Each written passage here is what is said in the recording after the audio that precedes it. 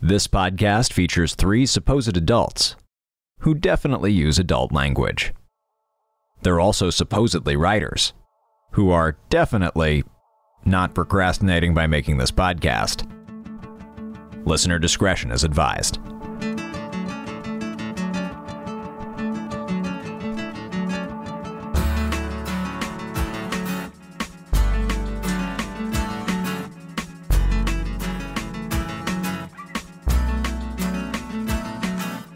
Welcome to No Bad Ideas, the storytelling game show where we take the worst ideas from the internet and try to turn them into stories that are actually good. My name is Gabriel Urbina. I am your first Bad Ideas host. My name is Sarah Shackett. I'm your second Bad Ideas host. And my name is Zach Valenti, your third Bad Ideas host. And today we are joined by a very special guest star. They are a man of mystery and international intrigue, but they are primarily an incredibly prolific voice actor whose voice is heard across the vast open fields of indie audio fiction. It's Josh Rubino. Thank you so much for being on the show. Thank you for having me. Welcome. Such a good intro. And then everyone heard my name at the end of it. And I'm so sorry for the disappointment, everyone. Not at all. No way, People no were how. Fist pumped. Josh, we could ask you about projects that you've been in, and we would be here for approximately 4 hours. So we can't do that. But would you like to tell the folks at home about some of the recent things that you've been involved in, or anything that you'd like to give a shout out? Oh, absolutely. Right now, the main things are Valence is a modern fantasy show, and we're in our third and final season. And having read through all three of the seasons, I gotta say, season 3 is maybe my favorite. Nice. So listen to that one.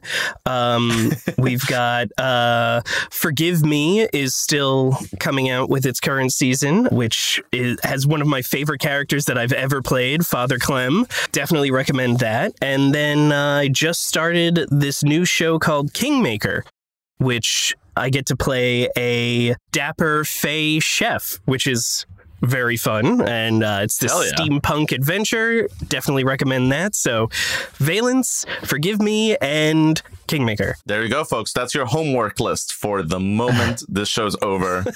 You need to go listen to all of them, or we will all be extremely disappointed in you. Not mad, disappointed. Yes, exactly. That's so much worse.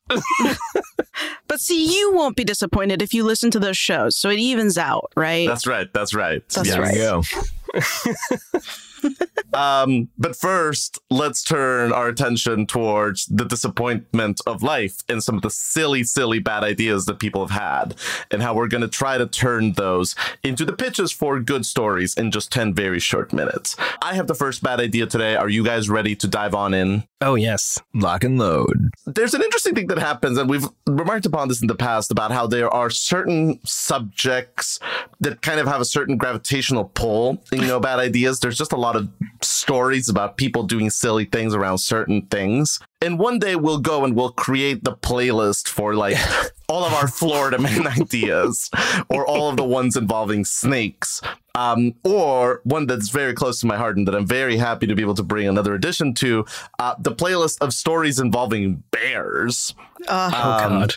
So from our friends at the Washington Post, and there will be a link to this article in the episode description if you would like to read along, dear listeners. The headline reads, "A college wrestler fought a bear to save his teammate and won." Wow. He clearly wanted it more. I think I saw this idea, and it's perfect, and I have no notes. So, Way to go, reality. Perfect. let's, well done. Yes. Let's hop into the story itself. The article reads, Kendall Cummings did not think he would fight a bear on a weekend and live to tell the story. That's a surprisingly specific sentence. But when a grizzly bear attacked his wrestling teammate, Brad Lowry, Cummings leapt in to save him.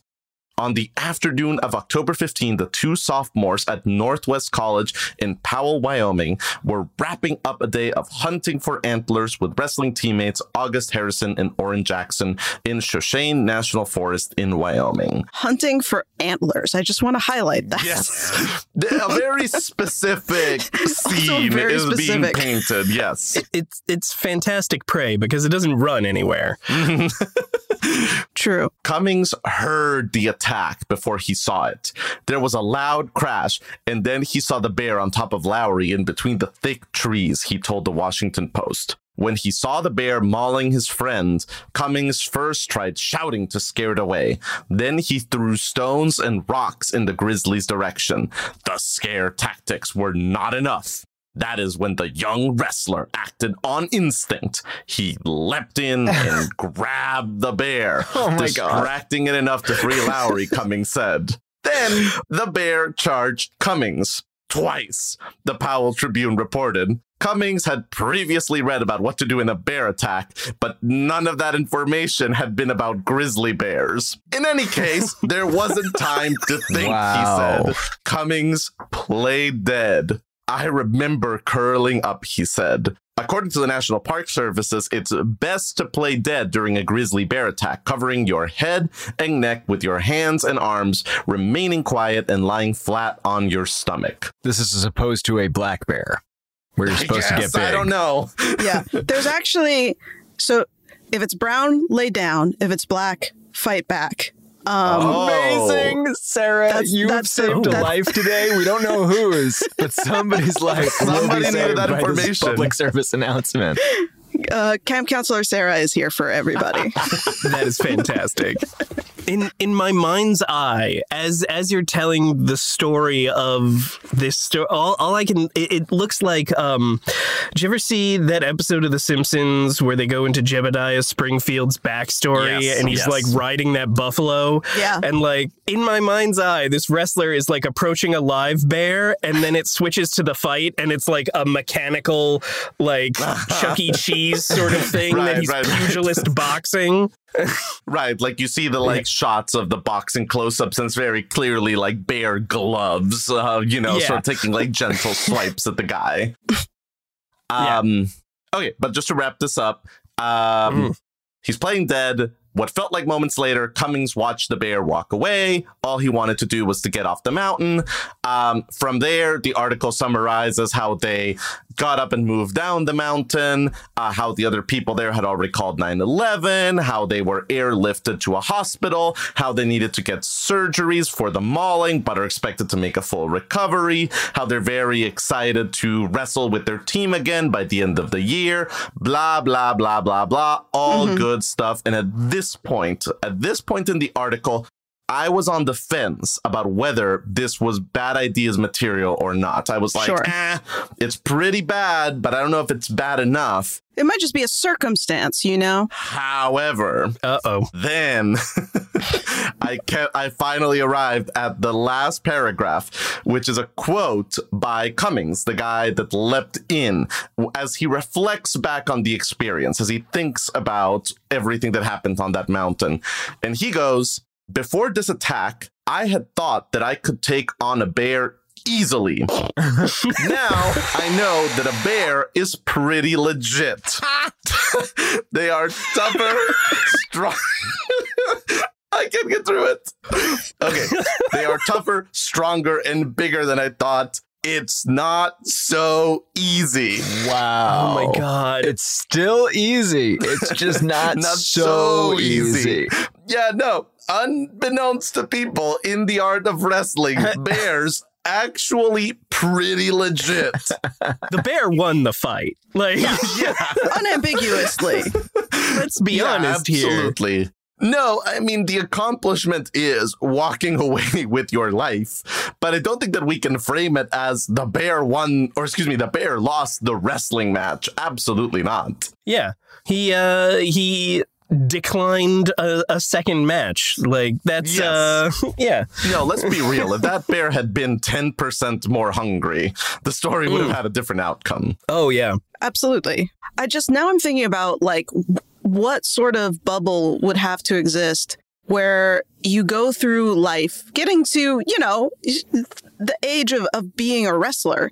A college wrestler. This is a man with a good chunk of his college degree already earned. But yes. And you live in a world where people believe that it's very easy to take down a bear. I'm just like, how much pop culture do you have to miss? And then you have a rude awakening that bears are actually pretty legit. Yeah. Now, we all know bears are sleepy, hungry creatures that only eat honey out of jars. That's fair. Sure. That's fair. All right. Set, right? I'm setting a 10-minute timer that is starting right now. The first rule of Legit Club is you don't tell anybody we're fighting bears because they'll try and stop us. Say more. I'm already sold, but keep talking. Well, I mean, you work in a corporate hellscape. Uh-huh. You've lost anything that used to be sensitivity to the IKEA's catalog. We're just remaking Fight Club, but you're fighting bears. Right. You're secret. It's a group of people that secretly go up to the mountains that to try also to fight know bears. that one of them will probably die soon. And two, if anybody finds out that isn't in the club before somebody gets killed, animal protective services will come and stop them. I kind of want to set this from the perspective of a bemused park ranger who keeps stumbling across disturbed woodland. There's a lot of blood, but they don't know exactly what's happened. I like that. Yeah, I'm also inching towards a Christopher Nolan dark reboot of Yogi Bear. Incredible. He's not your average bear. I have come before your picnic basket. Exactly. This is the role Tom Hardy was born to play. He doesn't have to use any of his face, but you know that it's him in the bear suit. You were only adopted by the forest. I was born in it, or whatever the quote is. Hey, boo-boo. Oh, no. Oh, Boo-Boo, come here. It's time for us to get a pie that someone has set out upon a windowsill. And then Boo-Boo, this is what human entrails do. Oh, I love it. So clearly the casting and the creative team behind it is a lock. But what's the basic premise? Who are we following here? Are we following the bear? Are we following the park ranger? Walk me a little bit through what this dark and gritty reboot of Yogi Bear looks like. I think we follow Ranger Smith. I think that's his name, Ranger Smith. I'm going with that one. Yeah, I don't sure. think any of us can correct you on that. I thought it was Ranger Rick, but that may be a different thing. I believe that's a different thing. Yeah. We followed the park ranger. There we go. Nice, and maybe we never know his name. He's just the park ranger. That's right. He's just a stand-in for the system, man. Yeah, there you go. That is a very Nolan thing. Yes, to just have it be the ranger. And the opening scene is him like Willem Dafoe in Boondock Saints-ing this scene after a picnic basket has been stolen. There's people parts and baskets everywhere, and he's just there was a bear, something like that. And then I think it's this murder mystery sort of thing that eventually leads up to a climactic battle between the Ranger and Yogi. So it's almost like a Jaws kind of a plot line. I was going to say the Meg. Yeah. Yes. There's exactly. multiple sort of, attacks. This guy's trying to piece together what happened. He's trying to convince the people around him that it's actually a dangerous bear that needs to get dealt with, all finally the park culminating. wants to keep it quiet because it's the height of the tourist season. They don't want to close the park. That's right. That's right. Yeah.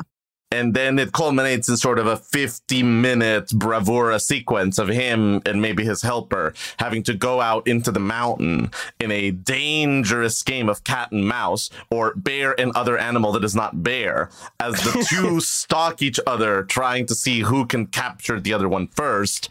I can't decide. In a movie that will definitely tell the Revenant, here, hold my beer. Well, this is the thing. I think I don't know if this is too jokey for Christopher Nolan, but I would pitch him on the idea is that, like, the Ranger has a partner who is played by Leonardo DiCaprio, and, like, very early in the movie, Oh, great. gets mauled by a bear. And then it gets personal for the Ranger, right? Sure, Oh, yeah. sure. Yeah, before it was absolutely. just a job. But I don't know. Then I don't know there's if- stakes. Yeah, I don't know if Nolan would go for that. There's too much nature in this movie for Christopher Nolan. There's too much green shit. We may need to call like David Fincher or something. Like, you know. I mean, look, Also someone famous for nature in their movies, I realized as I said it, but whatever. What were you going to say, Sarah? I was going to make a joke of, like, if Terrence Malick's family was kidnapped and he was forced to do this.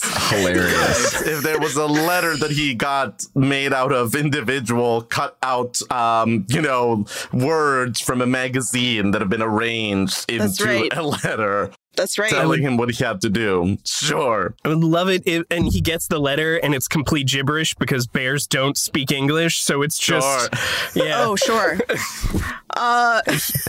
This is now a And he documentary can- no. about Christopher Nolan making, or Terrence Malick making this movie under duress. I was going to say Werner Herzog, but I think he made this Directed by movie. Werner Herzog. Absolutely. Yes. Yeah. Show me the boo boo. Yeah, I'm absolutely there. Okay, this is spiraled out of control in the best way. There's 3.5 minutes remaining on the clock. And I just want to clarify. This is now a movie, perhaps a documentary, perhaps a mockumentary. Accounts are unclear, perhaps by design, about how much of what we're seeing is real. The marketing on this is going to be Werner insane. Herzog, Correct. about the making of a gritty, dark, violent, rated hard R reboot of Yogi Bear, Mm-hmm. directed by Terrence Malick, Correct. with a series of things that are, everyone is insisting that this is not be a CGI Yogi. It needs to be actually played by. Is Yogi a brown bear? Is Yogi a grizzly bear? For the purposes of this movie, he'll be a grizzly bear. And they need to shoot it on location in the depths of Yellowstone, and there's rain and mud and flooding, and the AD got a little bit mauled. It's okay. Truly You the can AD apocalypse without an now arm. of bear movies. I feel bad for the costumer, really. Getting that know. little hat and the necktie on the bear, that's brutal. That's brutal. That's Yeah. hard. The and you know what costume it is? department is big, and then I guess smaller. Yeah. But you know what it is in the gritty, within the reality, one level of reality down within the movie that they're making. That collar and that green tie belong to the Leonardo DiCaprio That's assistant right. character that got Yes. killed and eaten, and then that ended up around the bear. So it's a symbol of the violence that he did to our main character's loved one. And that is how they know that they have the right bear. They need to find the bear with the collar and the tie on it. That's right. That was That's the the missing murderer. piece. I love it. That was exactly what this needed. And I know we said that this is a Werner Herzog movie, but this is also the best Christopher Guest movie I've ever. Oh, yeah. Christopher Guest is a technical advisor on this mockumentary. yep. Yeah. Amazing. Truly, Right. a reboot of Yogi Bear deserves nothing less than this, I think. Sure. Like, it deserves, like, this level of Dadaism to it. Correct. Because trying to do it any other way, An act No. of folly. No, coming this Absolutely. Christmas in 3D. Oh, yeah. Be the bear. It's picnic time. no, Um, the tagline is "It's no picnic." Oh, fuck. Oh. That's great, It Sarah. writes itself. Yeah. Yeah, and like there's gonna be some like really terrible, this may be within the mockumentary, but like there may be some like really terrible teaser thing that they're putting out that is like, the movie's so scary it will make you want to exit. Pursued by a bear. Oh. Shout out to all the Shakespeare nerds. There's 30 seconds left on the clock for any last jokes, any silly things, any casting ideas about who's playing the Ranger. Because we already Andy Serkis is Boo Boo. That's it. That's all I've got. Oh, that's There you great. go. That's great. Great. Yeah. And I just want to be clear that it's like Yogi played by a real grizzly bear, but in the sequences of madness where the Ranger hears a voice coming from the bear, that voice played by Tom Hardy. Correct. Absolutely. Yes. Yeah. Amazing. Wow. Yeah.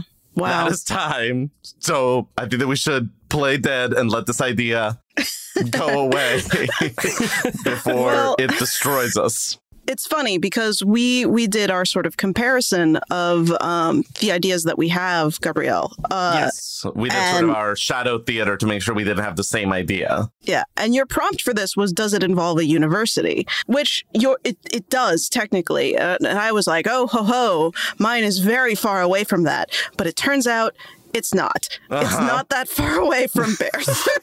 Wow. If this is about a swim team that fought a giant squid, I swear. Yes. And one. I wish. But this idea that I have comes to us from the BBC.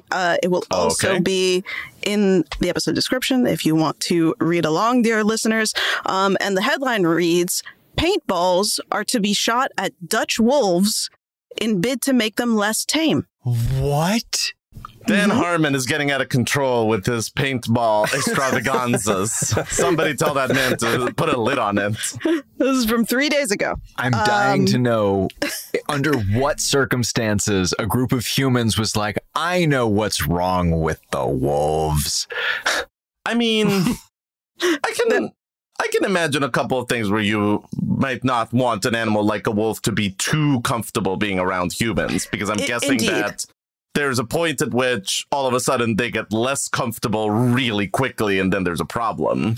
Yes, and that is what this is about. And as with a lot of our animal ideas that we bring on the show, I think this one falls into the category of decisions that are made by and carried out by professionals. Yeah. Good. If this were to happen to anyone, very bad. Right. So the article reads, there are fears that wolves are becoming so unafraid of humans that they could become a serious danger. The decision made by the provincial government in Arnhem comes after a video was posted on social media that shows a wolf strolling past a family in the region's, oh boy, my apologies to all Dutch people, Hoge Velve National Park. I can just imagine sort of just like the wolf tipping its hat as it goes, just like, good morning, morning. How was the daisies today? Did you get a croissant? I'm going to get a croissant. So the reason they have chosen paintballs is so that rangers can see which wolves have been hit. Smart. Yeah. Yeah. It is hoped that it will encourage wolves to stay at least 100 feet back from people. A spokesperson for the province told Dutch News that one of the wolves in particular appears to have been looking for people. Unclear why. Environmental organization, oh boy, again, I'm so sorry, Dutch people. Vonnebeschmering has accused park officials of feeding the wolves because if they become too tame, then they can be classed as problem animals and culled. Dutch News reported that the park's owner, Siger Emanuel Baron van Worst tot Worst. I don't know. Now that's a goddamn name right there. That's a name. Yeah. It's a villain name. That name has a monocle. Truly. So this monocle man denies the allegation that he has instructed the rangers to feed wolves so that they can be culled, but has previously said that wolves have no place in the Netherlands. Folks of the Netherlands, if this name is the equivalent of John Smith over there, we are very sorry, but there are some superficial signifiers there that make it very funny to our English-speaking ears. Yes. The announcement from the local government does not mean that anyone with a paintball gun can head to the park and start firing at wolves. Oh, that's good. It's not Florida. That's the bad idea right there. And no date has yet been given for when the measure will start, and it will be carried out by the people authorized to do so. So this is what I have: shooting paintballs at wolves. Sure. Which it seems like is going to be more measured and sensical, but is a great premise. So I bring it to you. You're right, Sarah, that it's one of those, like, as presented, and if it is done with as much authority and knowledge and planning as this article presents it as, with people that are experts in the interaction of wildlife and humanity, probably good. If you tweaked any of the dials that have been exactly set the way that they have in the story, this instantly turns into a terrible idea. Yeah. And what tipped it over for me was like Evil McMonagle Face's name. I'm sorry to this person. I don't know your life. But like the fact that there might be some sabotage going on underneath, that intrigued me. So I'm going to put 10 minutes on a timer. Man, okay. So that Baron is just a bunch of cats in a trench coat. First, we take care of the wolves. Then we go after the dogs. That has Just to like- be the case, right? It's the evil cat guy from An American Tale. That's who it is. Yes. Yes. Okay, let's run with this. Sure. So a cat has somehow managed to kind of get its human owner under its thrall and manipulated them into a position of power in this forestry service. I know you're saying that as a joke, but I would believe that more readily than firing paintballs at wolves. I mean, I was extremely serious. I was describing a real life situation. No, and so then and it's kind of a like, that is a pretty, I think, good premise. And, you know, we have kind of our villain, we have our basic situation. Sort of what is the thread that weaves us through it? Are we following kind of the local forestry service person that is starting to realize that there's maybe a conspiracy here? Is this kind of a animated... this probably wouldn't be Pixar. This would probably be more like Illumination's joint. Yeah, probably. Yeah. Is it like an Illumination movie and we're seeing kind of, you know, the park ranger's dog that is realizing that there's a nefarious plot afoot? Is this kind of about the group of, you know, like to go back to Zach's Fight Club idea from the previous story, is it about a group of people that hear this, take it upon themselves to like take a bunch of paintball guns and go into the mountains to look for wolves? And then the entire movie is the like indie drama about what happens when they can't find any wolves and just have to like And they turn on each other. Yeah, exactly. Oh, wow. No, that's the thing. The Cat Baron is he's trying to sort of like inch his way into this most dangerous game sort of territory. I love it. So he's like, yeah, we'll just fire paintball guns at wolves. Now I just Sure. need a bunch of you townspeople to wear these coats because Yeah. it's cold out. And before you enter the forest, you need to go through these checkpoints to make sure that you don't have any actual weaponry, because we need to do this very properly. So you need to be thoroughly inspected to make sure that you don't have any actual guns or actual weapons, just Man. paintball. Season 2 of Squid Game is going to be wild. Woof. Woof, I say. Okay, I like this. Perhaps the main characters are a parent and a sibling, happy to have it be, you know, mother, son, father, daughter, father, son, whatever. Any combination I think works. And they had some falling out a long time ago. Sure. And since that time, the parent's main hobby, hunting, has been outlawed. But then the child sort of sees this and they see, oh, wow, here's an opportunity to kind of do something that follows the motions of that thing that you so loved. We can get some like paintball guns. I can finally, you know, we can thrash out the stuff that happened about the thing. It'll be great. Oh, interesting. So it's the child who wants to effect a reconciliation. Sure. It's like, hey, let's go into the woods with paintball guns and we'll hash some shit out. You haven't been the same ever since, like, this country banned hunting all out, you know? Like, I think that this will be the closest thing that you'll get to it, dear parent. So, sure, let's do this. I am very much shooting from the hip here, so any alternative is very welcome.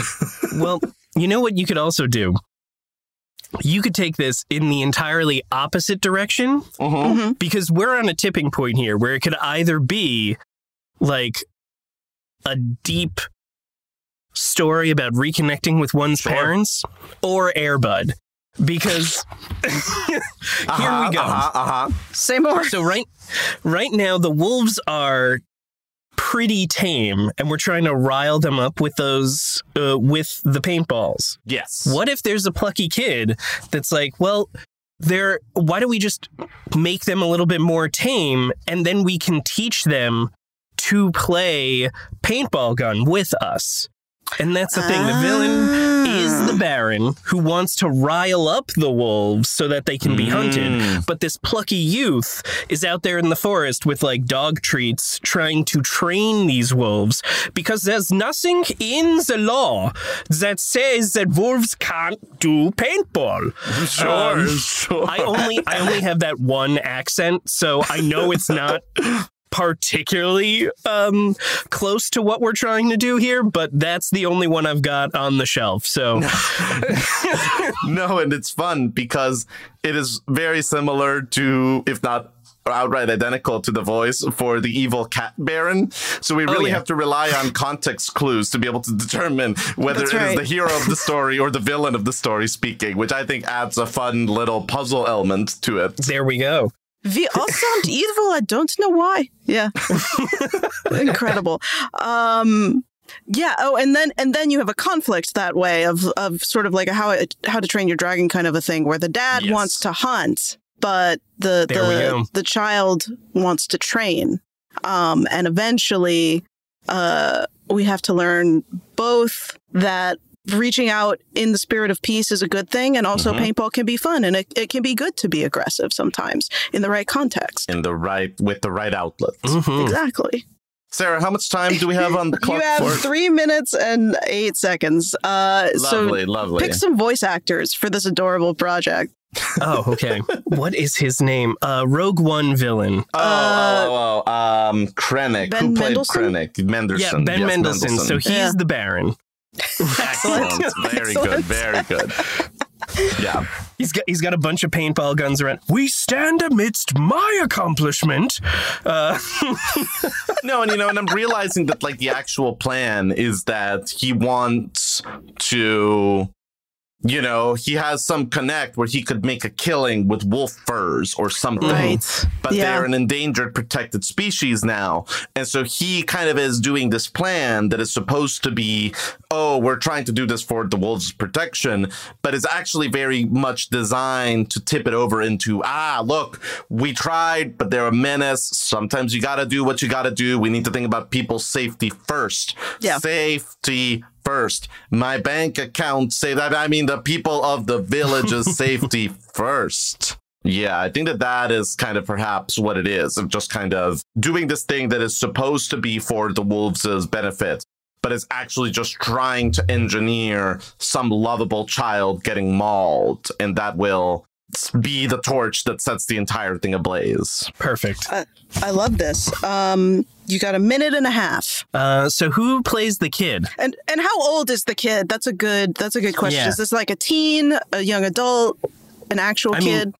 I think if we're going by Air Bud, they've got to be like 10 to 12, right? Sure. I feel so lost at sea. Not only having not seen Air Bud, but not being entirely sure what the concept of Air Bud is. It's about a Labrador. Is it basketball that he plays? Yes. Is it a Labrador? Is it a golden retriever? It's a golden retriever. A golden retriever. Okay. Lots of sports. And a kid is involved. All right, cool. Got it. Understood. But yeah, okay. So in that case, that sort of like 10 to 12 range sounds good. How old is Jacob Tremblay these days? He could play younger. Great. Yeah, I can see that. Yeah. What's he doing? Yeah, give him this. Probably a million things. Is there a tagline? Is there... Let me see. Listen to the call of the wild. No, wait, that's another thing. This summer, fun can't be tamed, or something like that. I like that. I like that a lot. That's perfect. And that was time. Incredible. Well done, you guys. Excellent. Thank you for that trip out into the wild. Yeah, a couple trips out into the wild today, which we should go back to civilization and take off our hiking boots and get a little comfy, and then we'll be back to talk more with Josh.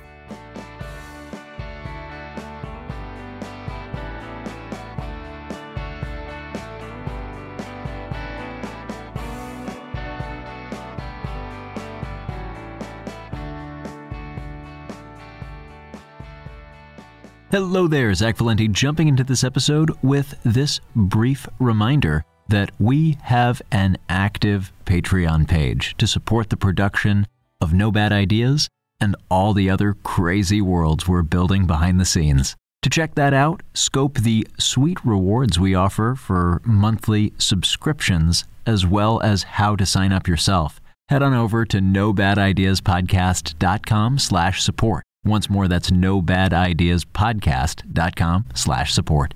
If you already support the show, we so appreciate that. And regardless, thank you for listening. All right, let's get back to more No Bad Ideas.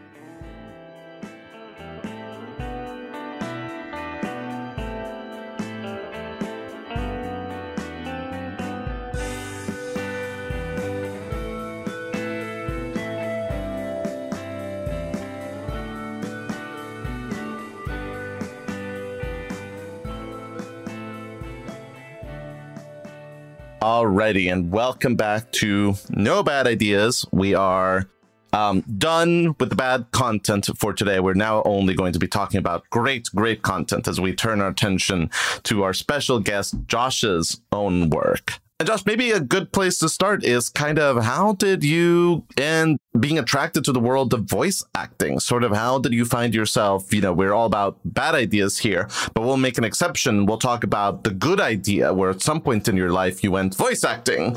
That's a thing that I should try. How did that happen? Well, I actually got into this because of the Raymunda brothers, Bob and Adam. Nice. Love them. I worked at the same Apple store as Adam. Ah. Yeah. And Bob had this thing called Breadcrumbs, which they were in charge of for a while. And it was just like short stories that would then inspire other short stories. And when you were inspired by something, you sort of link it back to the first one. So it was a little trail. And Bob wanted to do an audio version of one of the short stories that they wrote. And it was about a trucker who, has just been on the road and he's making like a audio journal. Mm-hmm. And because if you can do voices, that's like a great replacement for being genuinely funny. So at work, I would frequently, do voices or something in the break room and stuff like that. And Adam came to me and was like, hey, do you want to record for Breadcrumbs? And I said, sure. And he brought over his equipment to my apartment at the time. And we recorded this first little breadcrumb, which, if I'm remembering the voice, it was like a slightly warped Nick Offerman sort of thing. Very cool. And that was the start. After that, Bob and Adam were just like, no, we can't. You have to continue this. And that we cannot allow you to step away.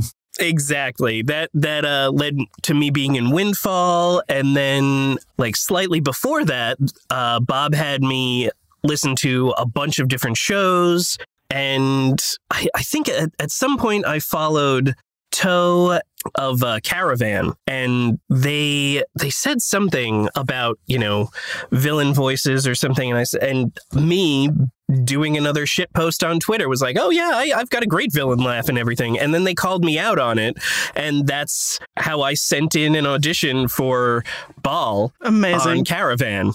And this all just sort of kept snowballing. So it is a combination of, actually, it's mostly just shit posting, whether it be in real life or on Twitter. And that's how I got into it. Terrific. Just for the folks at home that might be confused, could we get a clinical definition of what a shit post is? A shit post is when You reply almost sarcastically, but not really. I use them clinically as almost backdoor compliments for myself. Nice. Your mileage may vary with shitposting. So if somebody says, "Oh man, it can't be done," or something like that, "Oh yeah, no, I can do that," with no actual intent of ever following up. Sure. But also no plan if anyone calls you out on it either. It's diving right in. Wonderful. Terrific. Okay, but so this answer kind of, I think, leads us to another rabbit hole, which is that by the time that the Raimonda brothers did their thing, you had already sort of like in your repertoire this idea of like you're someone that can do voices. Is there anything that you can do to sort of like explain a little bit how you approach the idea of creating a character voice, or how to sort of put together a voice that is different than just your regular speaking voice? I'm always so curious about how actors and performers and people that do voices kind of arrive at the voices that they do.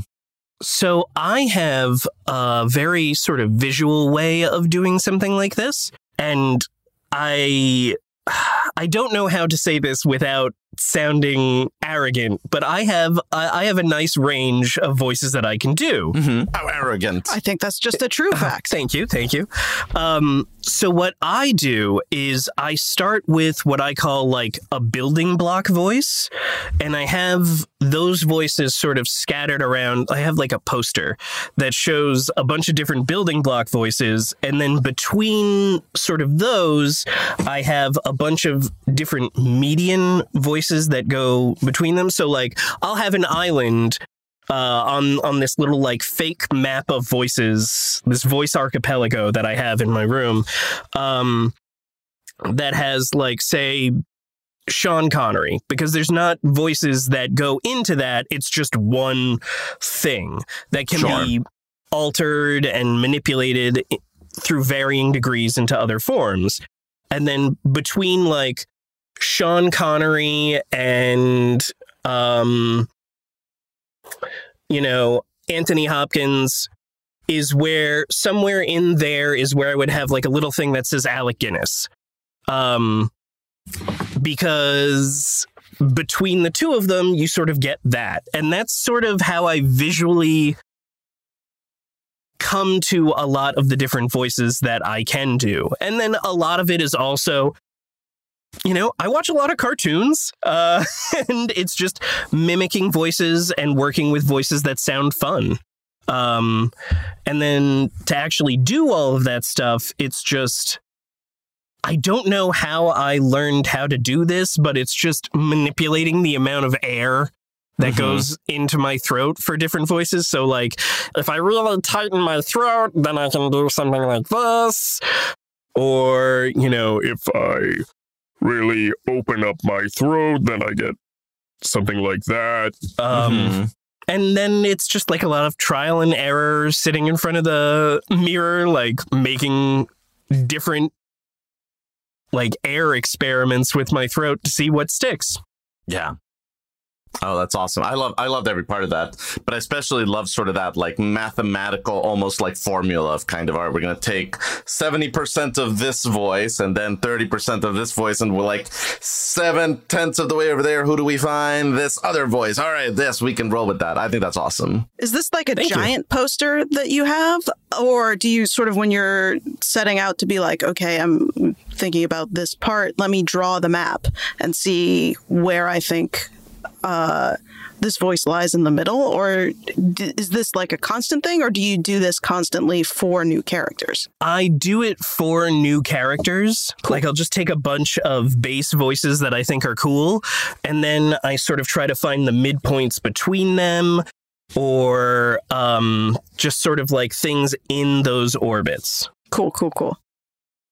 So it's not just a gigantic It's Always Sunny in Philadelphia style board with with strings connecting everything and one thing going like all the way across with just what is the voice of Pepe Silva in the middle, and it's just scrawled handwriting. I won't lie, I'm waiting for my roommate to move out so that we can turn his room into like a recording space, and then I'm going to start doing that. Incredible. Because I want to see how big I can get.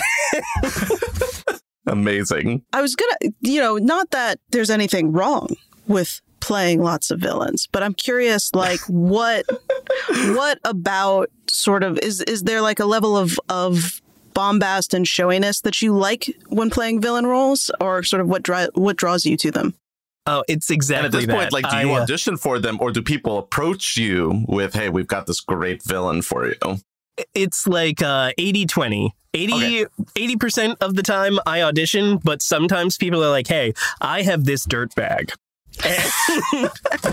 But I was a Disney kid growing up because, they were animated movies, and I have 3 little sisters that I would babysit all the time. And that is the easiest way to just make children sit. So I grew up with all of these bombastic, just, over the top villains. And those are the most fun roles to play. I think my most subdued character is on Windfall, and that's Captain Root, who he talks like this, and he's very soft-spoken, at least in season 1. I will say season 2, he sounds very different. So when that comes out, that'll be fun.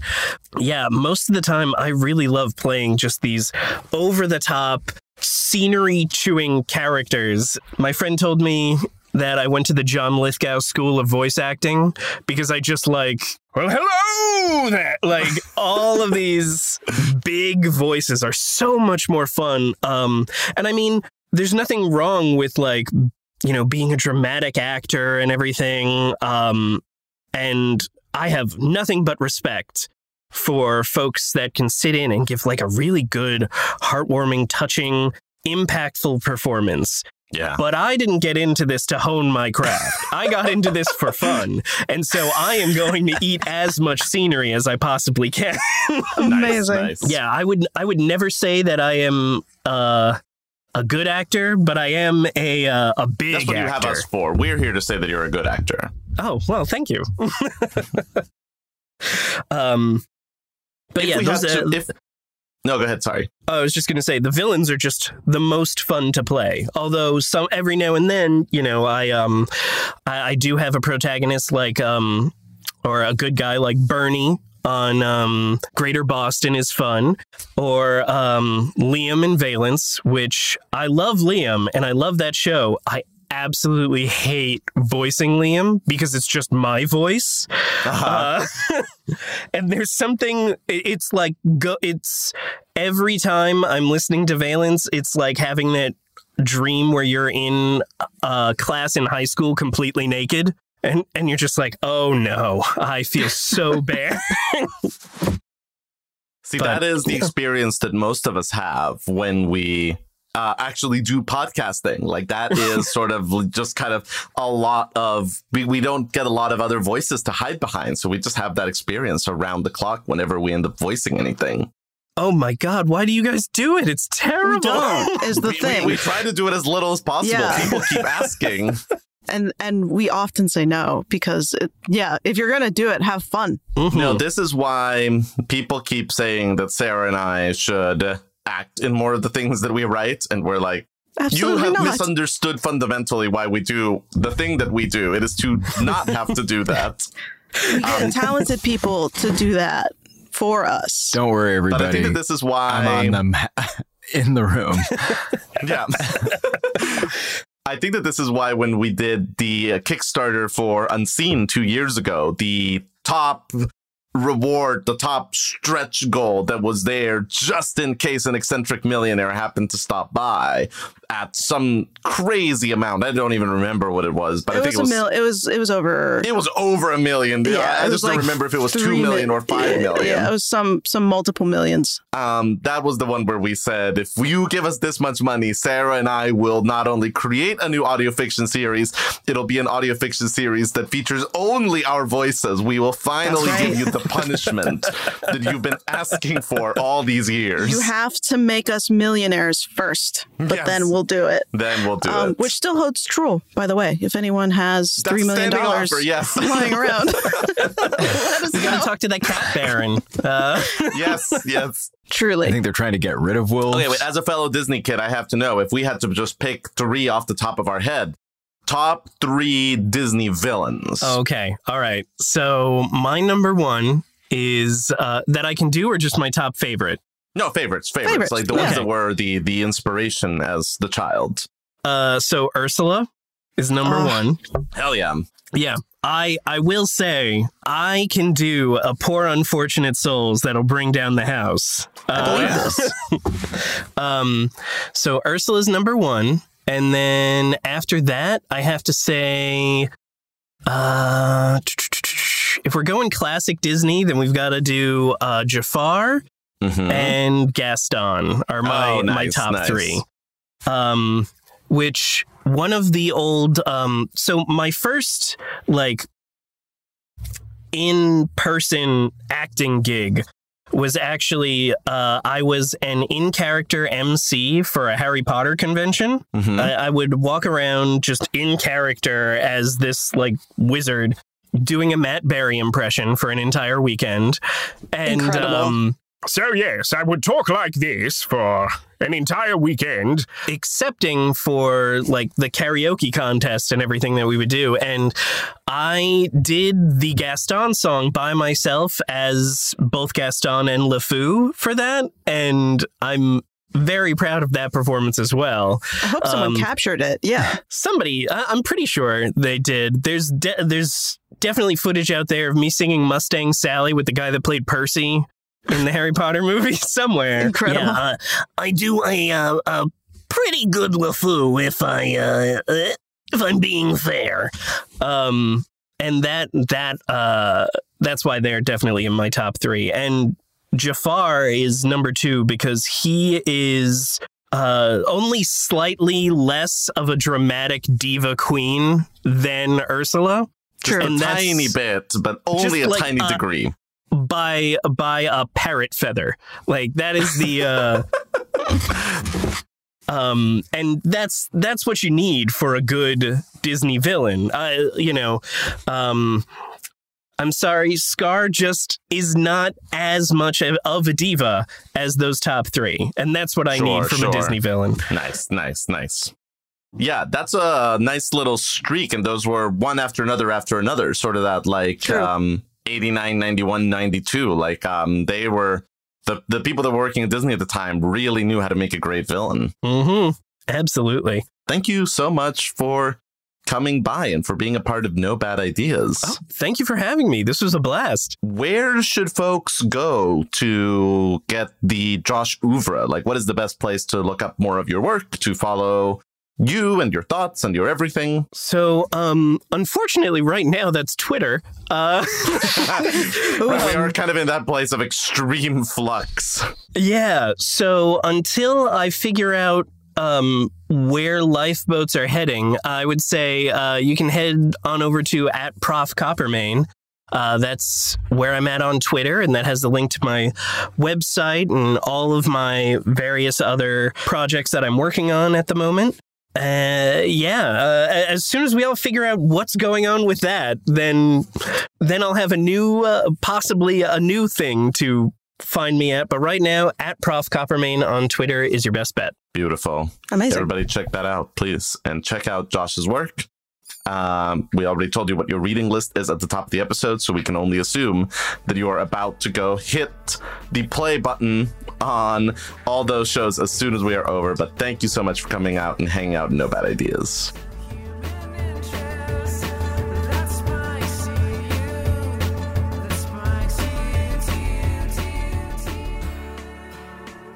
This has been No Bad Ideas, produced by Gabrielle Urbina, Sarah Shackett, and Zach Valenti. Many thanks to our patrons for their partnership in making this show happen. And a special shout out to our Idealist members, Jennifer Schneider, Rena Sarame, Jeffrey Felsher, and Dia. Today's episode features music by Stateshire and Jazar from freemusicarchive.org. You can support the show at nobadideaspodcast.com/support. And if you love this show, please leave a rating or review wherever you listen and share it with someone you love.